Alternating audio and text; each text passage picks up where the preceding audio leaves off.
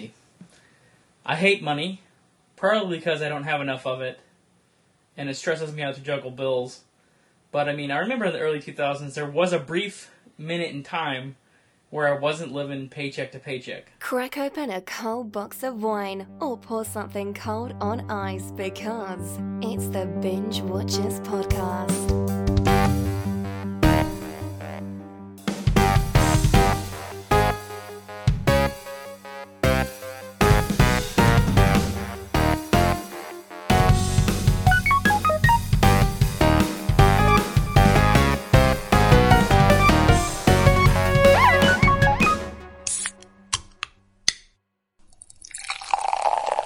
And going like, playing Russian roulette with all of my bills. And Right. That's what the main character in 99 Homes feels like consistently through the entire movie. And so does everybody else he encounters. And it's kind of like, if you, it's definitely not a movie you want to watch if you're having a good day. But if you're Right. fighting with your spouse or your kids are asking you for an Xbox that you can't afford to buy, or you're getting the pink slip in the mail, you've lost a job, or you're getting like a notice that your electricity is about to get cut off, or you're like 3 months behind in the mortgage, that's a perfect time to watch 99 Homes. Really relive the most horrible moments of your 2008, 2009 lifestyle that you were living. You know what I mean? like let's just revisit Southern California in 2008 or whatever. Actually, the movie is supposedly set like in Florida. Yeah. But as Dave and I know, when you see movies, you can just tell, okay, 80% of this movie is just down the street in Los Angeles, in the suburbs, right. And then they got some aerial shots where they paid probably really a footage firm just to buy some aerial shots of like Miami downtown or something, you know what I mean? Or like, or Palm Springs or like, not Palm Springs. Is it Palm Beach? Palmdale or... Yeah, I think that's like Palm Beach, Florida. Or Tampa. Like Tampa area. There's like these couple splashes in the movie where it's clearly a shot of Florida, but for the most part, I mean, you're just like, okay, yeah. It's just typical movies, the whole country looks like California, Like, Right. Or the whole country can be contained within like a California neighborhood. A lot of motel living people, a lot of motel creatures in this movie. So the main character's doing like construction work in the beginning, and then they run out of money to pay the guys building the house on the crew he's working on, and he lives with his mom but has a son, but his mom's behind a home mortgage, and he goes to court on her behalf, and he thinks he's going to have more time because they file some form or whatever, but it's all bullshit. And the guy who works for the bank that bought his house shows up with the sheriff, who's like, clearly like there's a setup. Like he's like tipping, he's tipping some cash, there's a little bit of payoff, right? Because he always has like the same two deputies, and he goes to the same court clerk, so it's all kind of like arranged, Like he works for a bank corporation, and, well, not the main character, I'm kind of confusing characters now, I should back up. Michael Shannon's character works for the bank, who repossesses and then resells for cheap a bunch of homes. Andrew Garfield's character is the dude who works for the construction company and gets laid off at the beginning of the movie. Has a mom and a son he takes care of, and then they're out on their butts. They file the form, but it doesn't matter. What's that? Yeah. No, I was just saying, yeah, they really are out on their butts. All their shit's on the street. Yeah. They can only carry so much in their truck. Yeah. Sorry. I don't know. Like, I don't know, man. I remember, like, we lost our place, and that was basically it. I had a moment in time like that.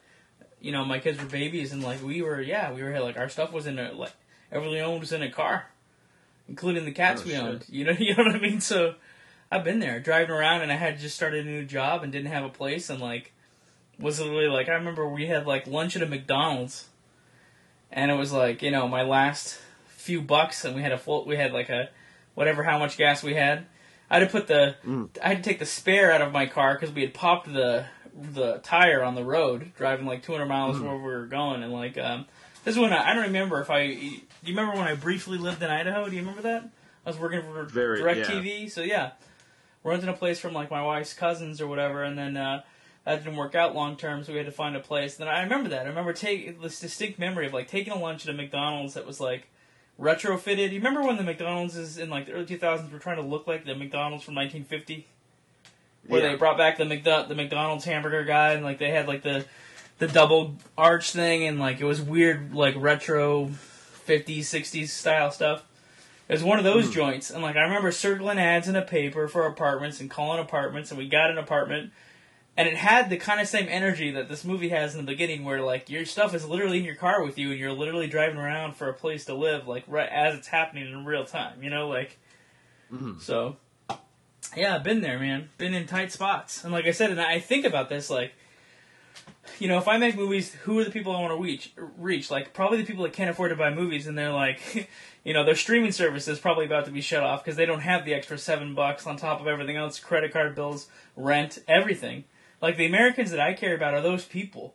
Or, like, not even Americans. Like, I mean, I'm sure it happens in the rest of the world, too. And I think about this, like, is our life still that much better than the rest of the world? They used to say that. Like, oh, you're entitled. You're American. Like, your stuff is still better than the rest of the world. I don't know if that's true anymore, but who knows? Like, you know, are my complaints, like, first world complaining, or is it, like, is it really that tough, you know? I don't know if this ever happens to you, but I imagine it happens to a lot of people. Like, you wake up in the middle of the night going, how did I get this age? Like, what direction am I going in? And how stuck am I? I realized I know what bills are already coming out from, like, you know, I don't know if you feel like this. You can tell me. But it's like you know your bills that are going to come out for the next 6 months or whatever, or like the schedule that you have, right? Like, you know what your bills look like in 30, 60, 90 days or whatever.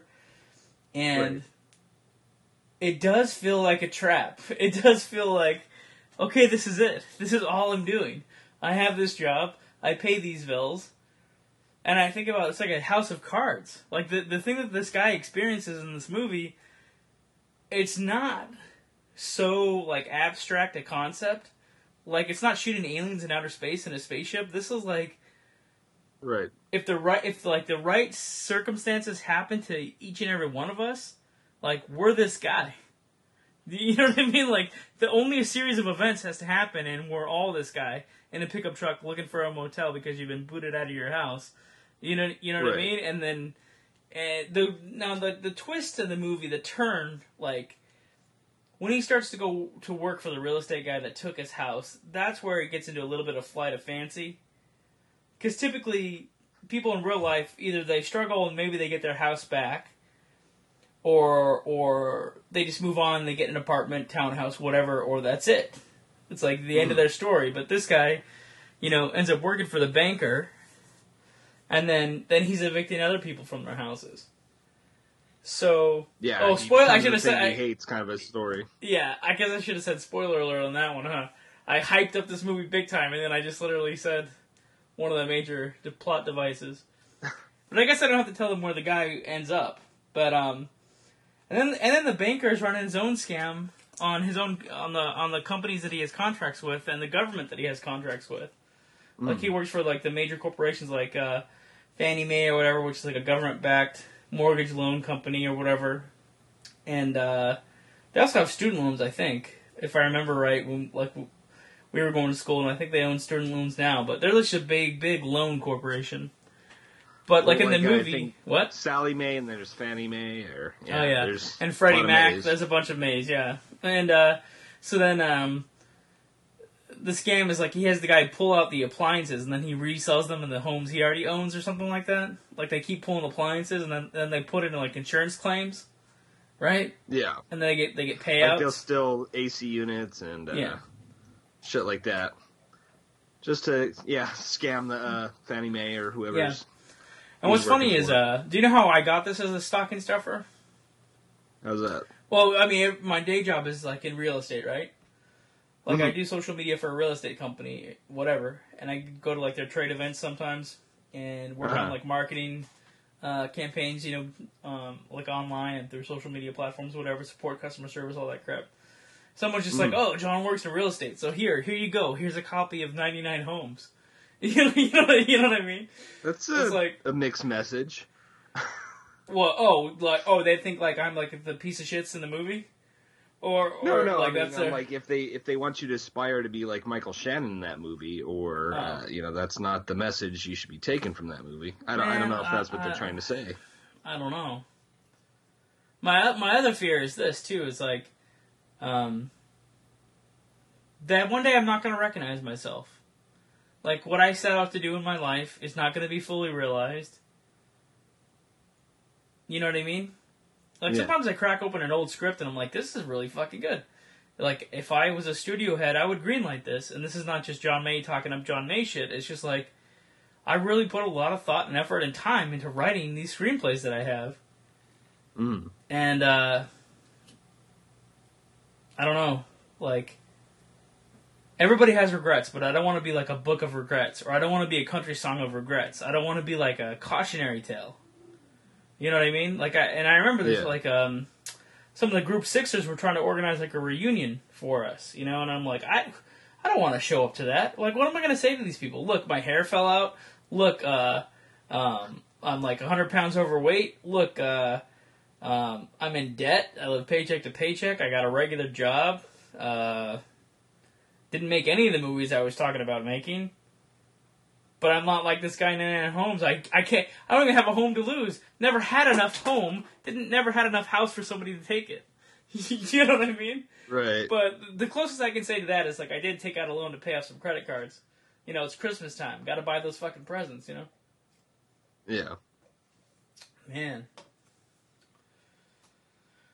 This is definitely a holiday cheer movie. Well, yeah, this is like, yeah, you know, get some vanilla ice cream and some apple pie, sit down with the family and put in 99 homes. By the end of the movie, the son doesn't respect the father, and spoiler alert, he may or may not lose everything by the end of the movie. Oh, shit. Actually, I mean, he spends half the movie trying to negotiate how to get back his family home. And then by the time he gets it, he doesn't even care anymore. Right. It's I really like this movie. It's not a, you know, we're kind of joking, but it is not a feel-good movie. You know, like you said, you don't want to throw this on if you're having a good day. This isn't going to lift your spirit. Yeah. Hell of a performance by Michael Shannon, though. Like, he's really good at playing sleazy kind of shithole guys. No, I mean, he's holding it down. That's, you know, he looks like 3 or 4 real estate brokers that I've encountered, you know? So he's definitely, he fits the mold. That's for sure. But he's not wrong either. I mean, could you imagine rolling in some bills? Like, could you imagine, like, I don't know, concentrate? I mean, I guess your lifestyle has to be equal to earning money. And that's it. Yeah, I suppose. Like, that's what you would have to do. Like, nothing else would have to matter. Just earn those bills. Chasing that paper, as the rappers say. You know, getting that cheddar, David. Getting that cheddar. Man. The movie's pretty artistic. I mean, it's by he's Iranian, but he doesn't live in Iran. He's a filmmaker from, like, Connecticut, of all places, but his, like, parents are immigrants, but he's, like, a first-generation American. He's the guy that made Man Pushcart. Yeah, I've heard of that. I haven't seen it. Yeah. It's pretty good.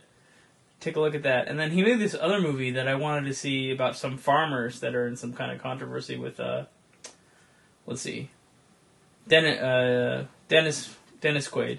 I haven't watched it yet. Dennis Quaid and Zac Efron. I haven't seen that movie, but this guy, he's an artsy-fartsy director. He's kind of known in that circle of, like, being, like, a really good indie director.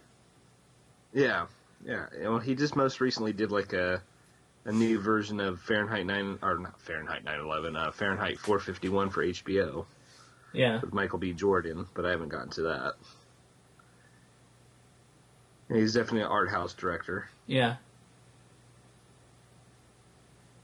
But yeah, I liked it. Like I said, Michael Shannon steals the show. I mean, he's usually a pretty intense actor anyways. Yeah. I mean, Andrew, what's his name? Garfield. Yeah, he held his own. I mean, I believe he was from the South. Because he's a British guy, but... Well, I mean, like, and then somebody comes pounding on his door, like, he knocks on people's doors, offers them, like, this dollars for keys deal or whatever, like, to basically pay them a small amount for their homes if they vacate within the eviction process, so they don't have to take them to court. But then he has, like, a guy who recognizes him, moves into the same motel that he's living in. And he's like, you just evicted me, blah, blah, blah, blah, blah, and it gets all intense. And then, like, later there's, like, a forged court document, and, like, this guy definitely felt stuck. Like I said, if you ever feel stuck by, like, your circumstances, your bills, or, like, your own, whatever you're going through, like, this guy feels that in the movie. And he's doing a good enough job in the performance for you to feel that way. You watch the movie, you feel stuck with this guy, but then he makes a series of bad choices, and then you kind of, like, decide, like, do you still go on the ride with him or whatever? And I'm, like, thinking about, you know, like, what if somebody did give you an opportunity to get out of debt and to get the money you need? Where he takes it too far is, like, after he saves the house that he was supposedly fighting for, then after that point it's just greed, I guess, right? It's just, like, something completely different. Yeah, I mean, he definitely, I don't know how far into greed he went. I mean, he collected the money because he was trying to get his house, because he never did anything crazy with his money. Like, I feel like it was all in service of getting his home back and getting back on his feet. Like, he didn't, like, live an extravagant life by working for Michael until he Shannon. decides to go buy the McMansion that has the giant pool, and then sells his family home as collateral, as, like, the down payment on the McMansion. So. All right. It's been about a week or so since I've seen this, so maybe I'm missing some small details. And then when he's no longer in debt and has money in the bank and a place to live, his mom ditches him and takes the son with him. And, like, the son, I don't know, like, in the beginning the son was devastated by everything that was happening to his dad. And at the end of the movie, like, it's like he didn't stick up for his dad and then he just took off with the grandma. And they went to, like, wherever her sister lived. I forget, like, where her sister lived, but they just, like, took off. Oh, Scottsdale or something. Somewhere in Arizona. The aunt lived or whatever, and they just, like, they all skedaddled out of there. I mean, at that point, you're Mr. Wall Street. Keep the McMansion, buy yourself a new car, and fucking enjoy it. Don't do the next thing that this guy does. I mean, he basically, like, commits, like, seppuku at the end. Not literally. He doesn't literally commit, like, honorable suicide, but there's a forged court document that this real estate company turns in order to procure this other house, which is, like, the last house in the series of, like, there's this little neighborhood that they want to flip at the same time to build, like, a freeway or something. I don't know what the hell they're going to do, but they need to get 100 homes, and they have one left. And it's this guy who encountered the main character who knows him. He, like, their kids went to school together or whatever, and they got to get this guy's house. And some paperwork wasn't filed correctly, so on a technicality, they weren't going to get the guy's house until they filed this other paperwork, right? Mm. Like, they submitted it after the date, like, the allowance for the time or whatever, but the clerk got paid off, so they just, like, stamped the form, whatever. But the main character knows that, and then, like, the other guy loses his total shit, takes out a machine gun, starts shooting cops, starts trying to shoot the realtor guy, Michael Shannon, and, like, really is losing his shit. And I thought he was going to shoot, you know, the main character. I thought he was going to shoot Andrew Garfield's character, you know? I thought he was going to blow him away. Right. But just revealing that there's, like, a document in court, honestly, I don't know how far that goes in real life. Most likely, like, the main character would just lose his job. He'd just get fired for revealing company secrets, you know? And the company would probably just take a fine. They'd get the guy's house anyway, and the guy just shot up the neighborhood, so he's in fucking jail. You know what I mean? He shot at the police. Yeah. It could be attempted murder, and he put his kids in danger. He'll never see his kids again. Like, you know what I mean? So, it's not like there's a fairy tale ending and that guy gets to keep his house. You know what I mean? Just because you found out that the bank filed the paperwork incorrectly, you know, and whatever.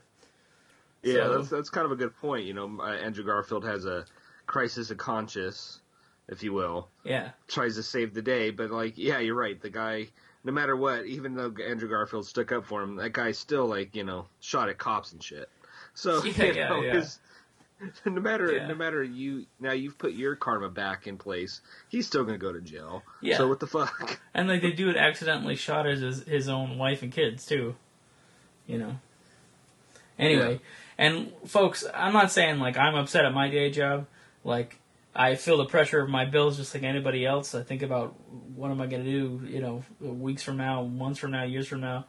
I just want to be a stranger to myself like this guy is at the end of the movie. You know what I mean? I'm not going to end up in the back of a squad car or shooting up wives and children. you know what I mean? Right. Like Jesus. The movie's definitely intense. It's only a stocking stuffer because the whole definition of stocking stuffers is these are movies that somebody's just given us because we like movies, but they don't know our tastes or whatever, and they just go, one thing leads to another, here's a movie. And I think it's the real estate connection. They know I do something related to real estate, for a living, and they just like, here you go. you know what I mean? Here's a movie with homes in the title. Oh, man. Happy holidays, folks. Yeah. Hope you're paying your bills. And if not, instead of shooting out your living room with, like, an M16A1 or whatever the hell that is, just have another glass of eggnog and maybe sing some Christmas carols.